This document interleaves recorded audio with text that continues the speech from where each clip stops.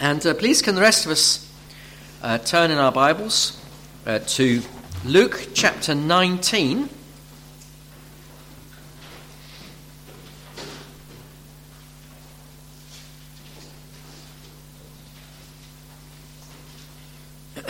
And verse 28. And this is found, if you wish to follow, in the Church Bible on page 1044. 1044. Luke chapter 19 and verse 28.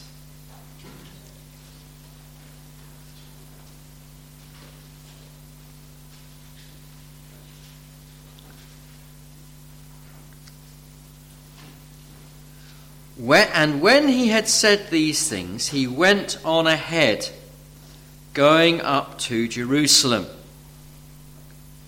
When he drew near to Bethphage and Bethany, at the mount that is called Olivet, he sent 2 of the disciples, saying, "Go into the village in front of you, where on entering you will find a colt tied, on which no one has ever yet sat. Untie it and bring it here. If anyone asks you, 'Why are you untying it?' you shall say this, 'The Lord has need of it.'" So those who were sent went away and found it just as he had told them. And as they were untying the colt, its owner said to them, "Why are you untying the colt?" And they said, "The Lord has need of it." And they brought it to Jesus, and throwing their cloaks on the colt, they set Jesus on it. And as he rode along, they spread their cloaks on the road. And as he was drawing near, already on the way down the Mount of Olives, the whole multitude of his disciples began to rejoice and praise God with a loud voice for all the mighty works they had seen, saying, "Blessed is the King who comes in the name of the Lord. Peace in heaven and glory in the highest." And some of the Pharisees in the crowd said to him, "Teacher, rebuke your disciples." He answered, "I tell you, if these were silent, the very stones would cry out." So keep your Bible open because we're going to be basing our thoughts upon this passage this morning. But before we do so, let's pray and ask God for his help. Let's pray. Our Father in heaven, we thank you for the way in which you speak to us through your word. And we pray now that as we consider your word, we ask that you will help me to be able to teach your word really well and faithfully, clearly, and in the power of the Holy Spirit. And we ask also that your word will have a deep impact upon our own lives and it will change us. We pray that you'll grant faith and obedience to us. We ask these things in Jesus' name. Amen. Now, today is what many people call Palm Sunday. The reason for that is that 7 days before Jesus died on the cross and was raised again, Jesus went up to Jerusalem and he rode on a donkey. And some of the other versions of the story also talk about palm branches being laid on the road. And so that's how this Sunday has become to be called Palm Sunday. Now, the church calendar, with its various holy days and Holy Week and Saints' days, that whole thing comes from the superstitions of the Roman Catholic religion. And as Bible-believing Christians, we're under no obligation whatsoever to observe certain feast days and holy days and whatnot. However, given that in our society, once a year, our society particularly remembers the resurrection of Jesus from the dead. In fact, of course, for the Christian, every Sunday, every Lord's Day, is a remembrance, a weekly reminder of the resurrection from the dead. That's why we meet on Sundays, because we're remembering every week that Jesus was raised from the dead. But nevertheless, our society is thinking about Jesus at this time, his death, his resurrection, and many people will be thinking about him going up to Jerusalem today, and many people will be thinking about the events leading up to his death, and then of course his death many will be remembering on Good Friday. So I thought it would do no harm for us today to consider this passage from Luke's Gospel, which records how Jesus went up to Jerusalem. And I thought it would also be helpful because the passage does actually speak to us both about the divinity of Christ and also about the humility of Jesus. Now, I have to confess that my thoughts on this are not entirely original, because Ed actually read this passage at one of our morning Zoom prayer times just a few days ago. So that set my mind thinking along these lines as well, and some of what I say will be prompted by what Ed shared in our morning prayer time. So there are two things, I say, which come out from this passage. First is that the way in which Jesus conducted himself as God become man is clear from this passage, and the way in which he was worshipped by his disciples, as I hope to show you. And this, I hope, will, if you don't yet really understand that Jesus is God become man, that he's fully God as well as being fully man, and worthy of worship, if that's something which is not clear to you, I hope it will become clear to you as a result of what we look at today. And if you already believe this, I hope that as we consider this, it will strengthen and reinforce the faith that you have as Jesus, the eternal Son of God, who is worthy of worship.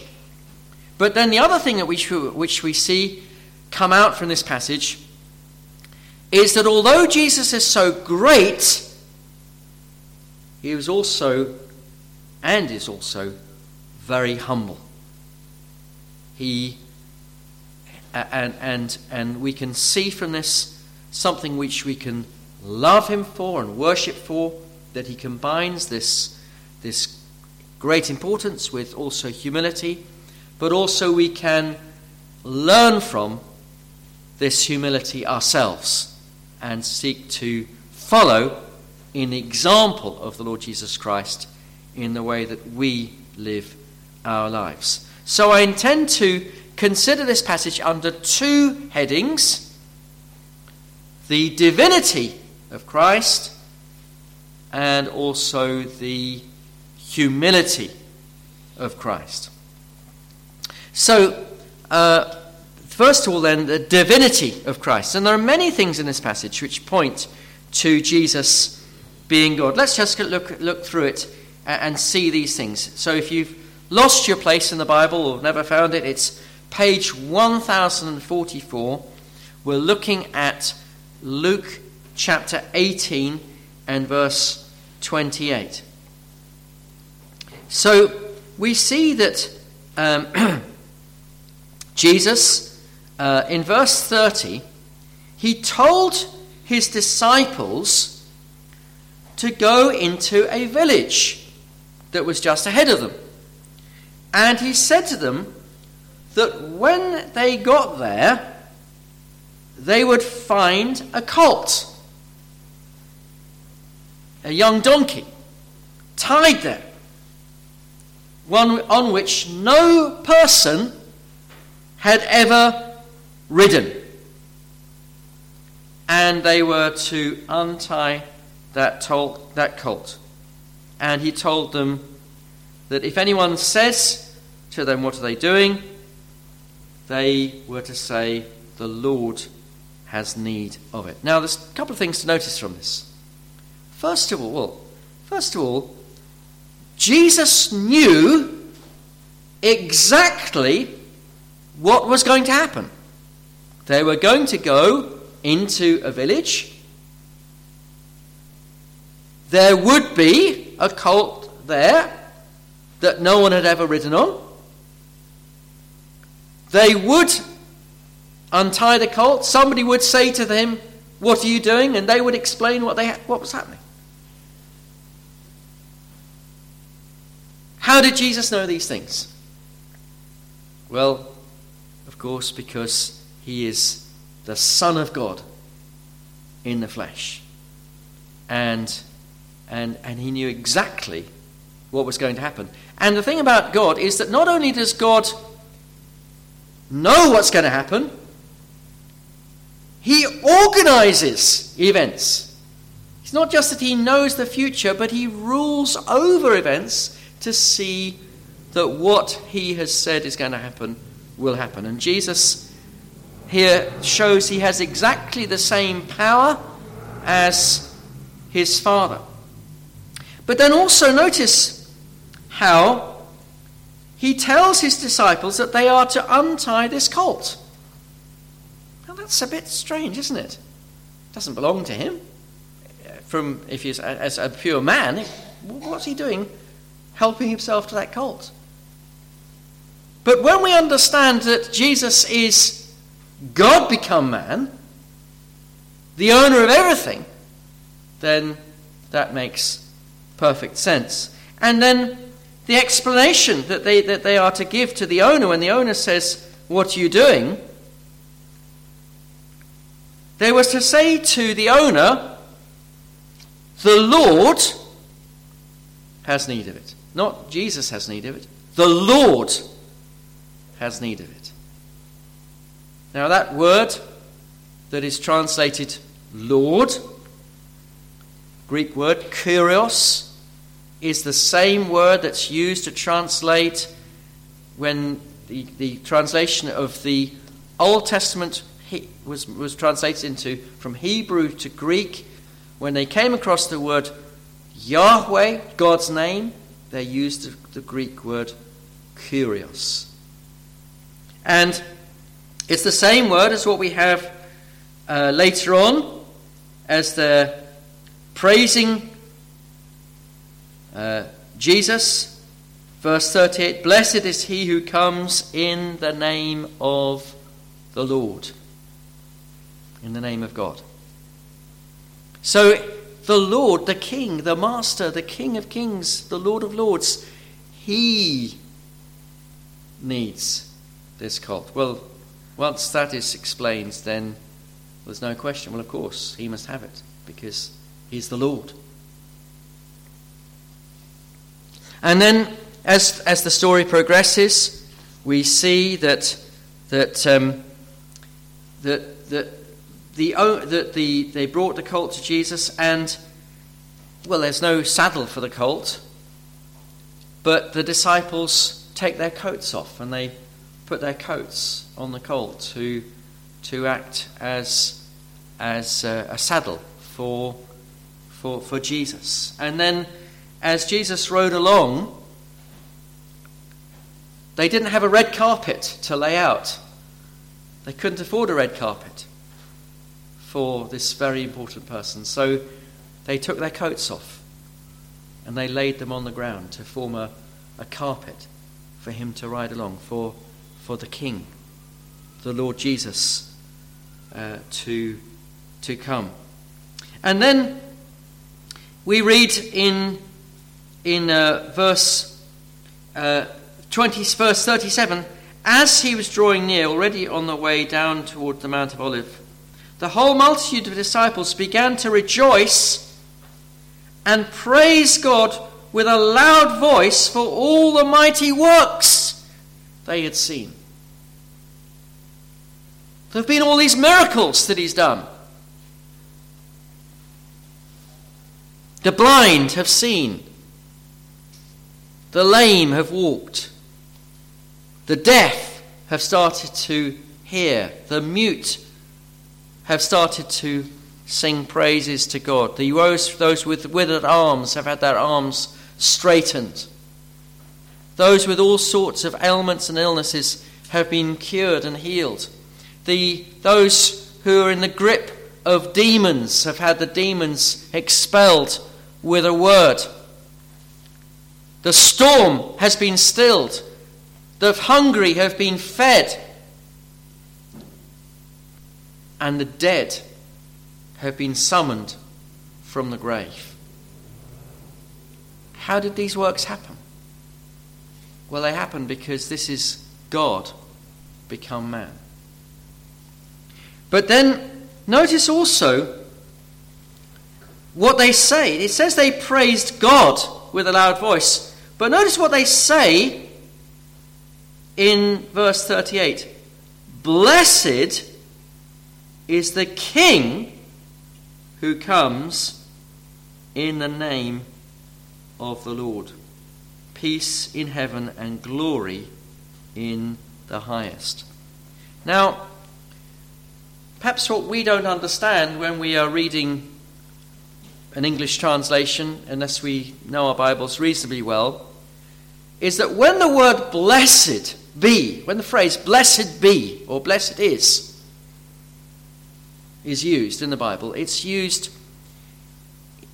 most frequently as an act of worship to God. So let me just give you a few examples. I won't ask you to turn to them. I'll just give you a few examples. Some from the Old Testament. These are just a handful. I could give you many more. Genesis 9:26. It says, he also said, blessed be the Lord, the God of Shem, and let Canaan be his servant.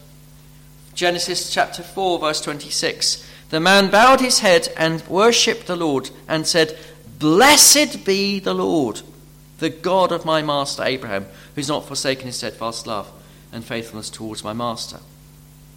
Exodus 18, verse 10. Jethro said, blessed be the Lord, who has delivered you out of the hand of the Egyptians. Psalm 28, verse 6. Blessed be the Lord, for he has heard the voice of my pleas for mercy. Psalm 41, verse 13. Blessed be the Lord, the God of Israel, from everlasting to everlasting. And in the New Testament, in Ephesians chapter 1, verse 3, blessed be the God and Father of our Lord Jesus Christ, who's blessed us in the heavenly realms with every spiritual blessing in the heavenly places. Blessed be is a way of ascribing worship. So they were worshipping, the disciples were worshipping Jesus. And the Pharisees who were there witnessing all of this, they knew exactly what was going on, because they said to Jesus, verse 39, Teacher, rebuke your disciples. because they thought that Jesus was just a man. How can you allow these people to be worshipping you? They knew that to worship a man is idolatry. That's why, as Christians, we get concerned when people, go crazy about some band that's playing on a stage, and they scream and they shout and they holler and they swoon, because people are giving worship to human beings. And this is why some of us are very concerned about Christian rock festivals and so on, because the same sort of thing happens sometimes with the Christian, quotes, artists who are playing with these things. So they said, "Teacher, this is wrong." Effectively, they're saying, "This is idolatry. Your people are worshipping you. Tell them to stop." And what did Jesus say? He said, verse 40, "I tell you the truth, if these were silent, the very stones would cry out." In other words, he's saying, it's quite right that they should be worshipping me. I am worthy of worship. There's absolutely nothing wrong that's happened here. In fact, it's so right that it should happen. It's so right that I should be worshipped, that if these people didn't give me that worship, God would have to organize the stones to do it, so that he is worshipped. So we see here that there are all these different indications that Jesus is God, and particularly this worship that's offered to him here. Now, this isn't, of course, the only place in the Bible where Jesus is recorded as being worshipped, and him accepting that worship. We all know, I'm sure many of us know, the story of Thomas, sometimes called Doubting Thomas, who was not with the apostles, the other apostles, when they saw the Lord, the first time they saw the Lord. And we read in John 20 that when that they told Thomas that they'd seen the Lord, and Thomas said, "Unless I see in his hands the mark of the nails, and place my finger into the mark of the nails, and place my hand into his side, I'll never believe." 8 days later, John 20, verse 26, 8 days later, his disciples were inside again, and Thomas was with them. Although the doors were locked, Jesus came and stood among them and said, "Peace be with you." And he said to Thomas, "Put your finger here and see my hands, and put out your hand and place it in my side. Do not disbelieve, but believe." Thomas answered him, "My Lord and my God." He worshipped Jesus as God. And what did Jesus do? Did he say, "Whoa, whoa, whoa, whoa, no, don't say that. I'm just a man"? No. He said, verse 29, "Have you believed because you've seen me? Blessed are those who have not seen and yet have believed." So in other words, he's saying, you're blessed. You're blessed because you believe. You believe what I am, that I am God. Let me give you one other example in the Bible of Jesus being worshipped. If you'd like to turn with me to this, Revelation chapter 4, chapter 5, page 1220. So here in Revelation chapter 4, John sees a vision of God. He's transported up to heaven, and he sees a throne, and he sees seated around the throne there are these 24 thrones, and on these thrones are 24 elders, which I think people often interpret as being representatives of the people of God. And then there are the 4 living creatures, which are great angels. And we read that it says in verse 8 that they cried out day and night, "Holy, holy, holy is the Lord God Almighty, who was and is and is to come. And whenever the living creatures give glory and honor and thanks to him who's seated on the throne and who lives forever and ever, the 24 elders fall down before him who's seated on the throne and worship him who lives forever and ever. They cast their crowns before the throne, saying, "Worthy are you, our Lord and God, to receive glory and honor and power, for you created all things, and by your will they existed and were created." So this is worship of God the Father going on constantly in heaven. But then John sees in the right hand of him who's seated on the throne, the right hand of God, a scroll with 7 seals. And a voice says, "Who is worthy to open the scroll and break its seals?" Now, various interpretations of that, but many people would say this is the plan of God to save, to bring salvation to the world. And it says, "No one in earth, heaven or on earth, or under the earth, was able to open the scroll or look into it." He says, "Then I began to weep loudly because no one was found worthy to open the scroll and look inside. Then one of the elders said to me, 'Weep no more. Behold, the Lion of the tribe of Judah, the Root of David, has conquered, and so that he can open the scroll and its 7 seals.'" Who is that Lion of the tribe of Judah? The root of David. Of course, it's Jesus, isn't it? Now, then he says, "Between the throne and the 4 living creatures, among the elders, I saw a lamb standing as though it had been slain, with 7 horns and 7 eyes, which are the 7 spirits of God sent out into all the earth." Who is that lamb looking like he's been slain? Well, of course, it's Jesus, isn't it? "And he went and took the scroll from the right hand of him who's seated on the throne.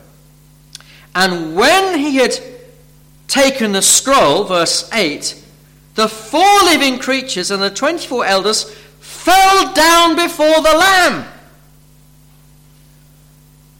each holding a golden harp with golden bowls full of incense, which are the prayers of the saints. And they sang a new song, 'Worthy are you.'" Now, who's this addressed to?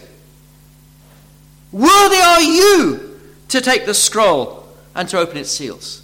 Who's that addressed to? It's addressed to Jesus, isn't it? So we had verse 11, "Worthy are you, O Lord our God." That's addressed to God the Father. Now, worship to Jesus. "Worthy are you to take the scroll and to open its seals. For you were slain, and you ransomed people for God from every tribe and language and people and nation, and you have made them a kingdom and priests to serve our God, and they shall reign on earth." Jesus being worshipped in heaven.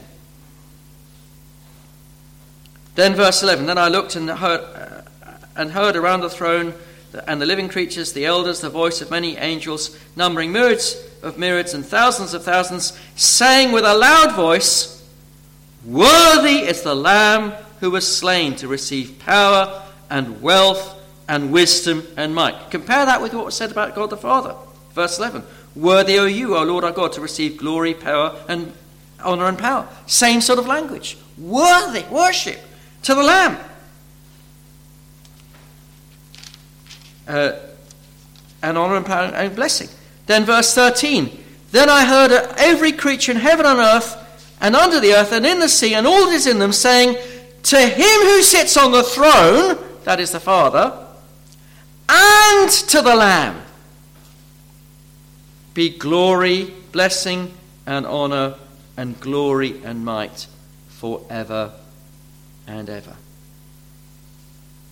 So Jesus, the Lamb of God, is worshipped along with God the Father.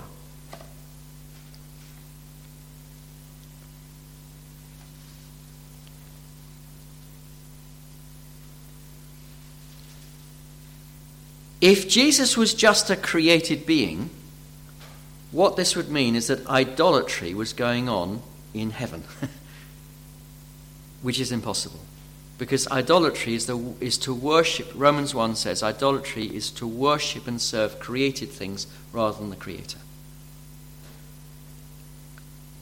This proves that Jesus cannot be created. He must be the eternal Son of God, who is himself divine. And so when the disciples worshipped him on that road, they were doing exactly the right thing. So we see from this that Jesus is not just a great teacher. He was a great teacher, and his words are timeless, but he was not only a great teacher. He was not just a prophet. He was a prophet. He brought the word of God. But he was not just a prophet. But he was and is the eternal Son of God, who is worthy of worship. You see, our Muslim friends will say, well, he was a great man. We honor Jesus as a prophet. But he's not the Son of God. So-called liberal Christians say, well, we don't really accept that Jesus was divine. We don't really accept that he was born of the Virgin. We don't really accept that he's the eternal Son of God. We just think of him as a great teacher and who did wonderful things, said wonderful things. Jehovah's Witnesses will say to you, well, we call him the Son of God. But they mean by that the first created being. They don't mean Son of God as the Bible talks of him as the Son of God, the eternal Son of God, who is divine and worthy of worship. Say to a Muslim, would you worship Jesus? You say you honor Jesus. Would you worship Jesus? Oh, no. Say to a Jehovah's Witness, would you worship Jesus? Oh, no, we honor him. We don't worship him. Or say to a liberal Christian, same thing, so-called Christian. Do you worship Jesus? No, we don't worship him. But what this passage tells us is that Jesus is rightly worshipped because he is God become man. So what effect should this have upon us, that this truth that Jesus is God become man? Well, it means that we must believe him. We must believe him as God become man, dying on the cross in the place of sinners. But it also means that we must obey him. How can you say that you trust in Jesus if you don't do what he says? We have to do what he says, don't we? Because he is Lord. Some people say you can have Jesus as your Saviour and then you sort out recognizing him as your Lord later. You know, you can get saved from your sins and then you get sanctified later. No. If you're going to believe in Jesus, you must obey him. Two go hand in hand. And we also should worship him. I remember talking to a Jehovah's Witness once, a former Jehovah's Witness, but he'd come away from Jehovah's Witnesses, but he couldn't quite ever accept that Jesus is God. And he couldn't see how we can sing hymns of worship to Jesus. But when we understand this, we realize, of course we can. We must sing worship and praise to Jesus, as well as praise to the Father. So, there's then the divinity of Jesus. Let's come back now to the passage in Luke. And let's then now consider the other thing which we see from this passage, which is the humility of Jesus. So it's Luke 19, if you've lost the place. Luke 19, verse 28. And I want just to come to this thing about him going on a cult. He's going into Jerusalem as the king, but he's going on a cult. What's he saying by going on a cult? A young donkey. He's saying, I am king, I am God, because he's made that clear from the other things that we've seen. But he comes in humility. As fulfilling what's said in that prophecy in Zechariah, which you read earlier. Zechariah 9, verse 9. Rejoice greatly, O daughter of Zion. Shout aloud, O daughter of Jerusalem. Behold, your king is coming to you. Righteous and having salvation is he. Humble and mounted on a donkey, on a colt, the foal of a donkey. Now that was written several hundred years before Jesus did this, prophesying that he was going to come riding into Jerusalem in humility on a donkey. Now, probably many of you will know that back in the days that we're talking about, if an emperor or a big king came into a town or a city, he would come with a big procession. They used to call them these processions, they used to call them triumphs. So what would happen is you would have the king on a great big platform or a sedan chair or a chariot, and he'd be coming covered with very fine armour and swords and so on, and he'd be flanked by all his soldiers and everything else, and then behind him would come all of the slaves that he's taken and prisoners of war that he's taken in his battle, and there's a great elaborate ceremony as this king comes in triumph into his capital city. So here's Jesus coming in triumph, but what's he doing? He's on a donkey. And where's his army? He's just got a few disciples, that's all. Plus a few women and children as well, singing praises to him. He's coming in humility. Not putting on airs and graces. Not saying, don't you know who I am? I'm God, you know. Just comes in like an ordinary poor man riding on a donkey, wearing very ordinary clothes. Nothing very special from a human point of view. And this, of course, ties up with the whole of his life, doesn't it? He leaves the glory of heaven. Almighty God reduces himself down to a little cell inside his mother Mary's womb. And then the time comes to be born, and he's born where? In some palace? No. In a cattle shed. And then what's his first bed? His first bed is a feeding trough. And then he grows up, and the first offering that's made is 2 young pigeons, because the parents can't afford a proper offering of a lamb. And then he grows up in a humble household, learning to do what his mum and dad tell him to do. He learns a trade as a carpenter. Then he starts public ministry, and virtually almost from the word go, people want to kill him. Does he call down fire from heaven to destroy his enemies? No. He just takes it. And then he gets arrested. They spit on him. They insult him. They slap his face. They put a crown of thorns upon him. They mock him, jeer him. He could have sacked them just like that, but he doesn't. He just takes it. And then they led him out to the cross, and they put the nails into his hands and his feet.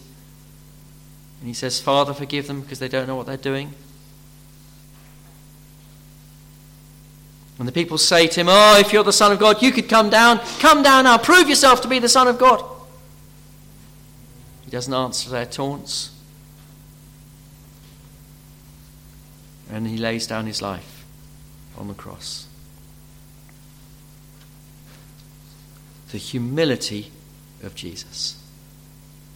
So great, and yet so humble. What effect should this have on us? Well, we should worship him for the way in which he combined his greatness with his humility. But also we should come to him.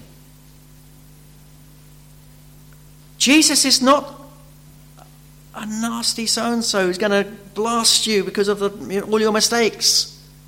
He's humble. He's gentle. He will receive you if you come to him. Matthew 11 verse 28. Jesus says, "Come to me, all you who labor and are heavy laden, and I will give you rest.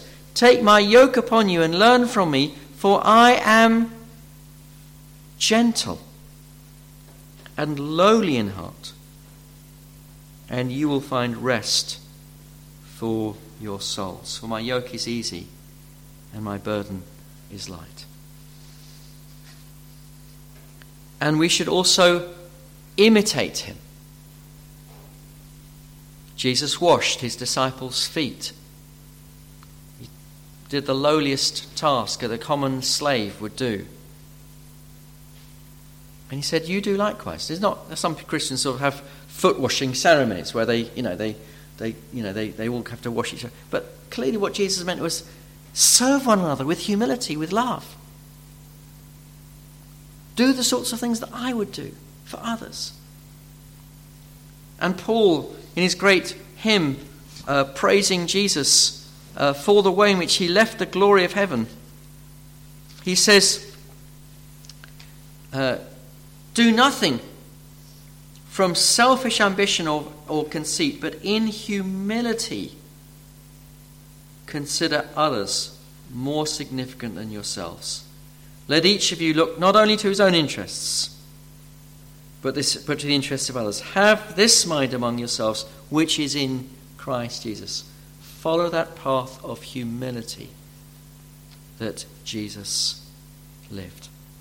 Well, I hope and pray that this will be helpful to us, both as we've considered then the divinity of Christ as taught from this passage, and also his humility. May we love him, may we worship him, may we trust him for salvation, and may we learn to imitate his love and humility. Well, we're going to sing a hymn that picks up these themes now. Number 315, 396, "From Heaven You Came, Helpless Babe," 396.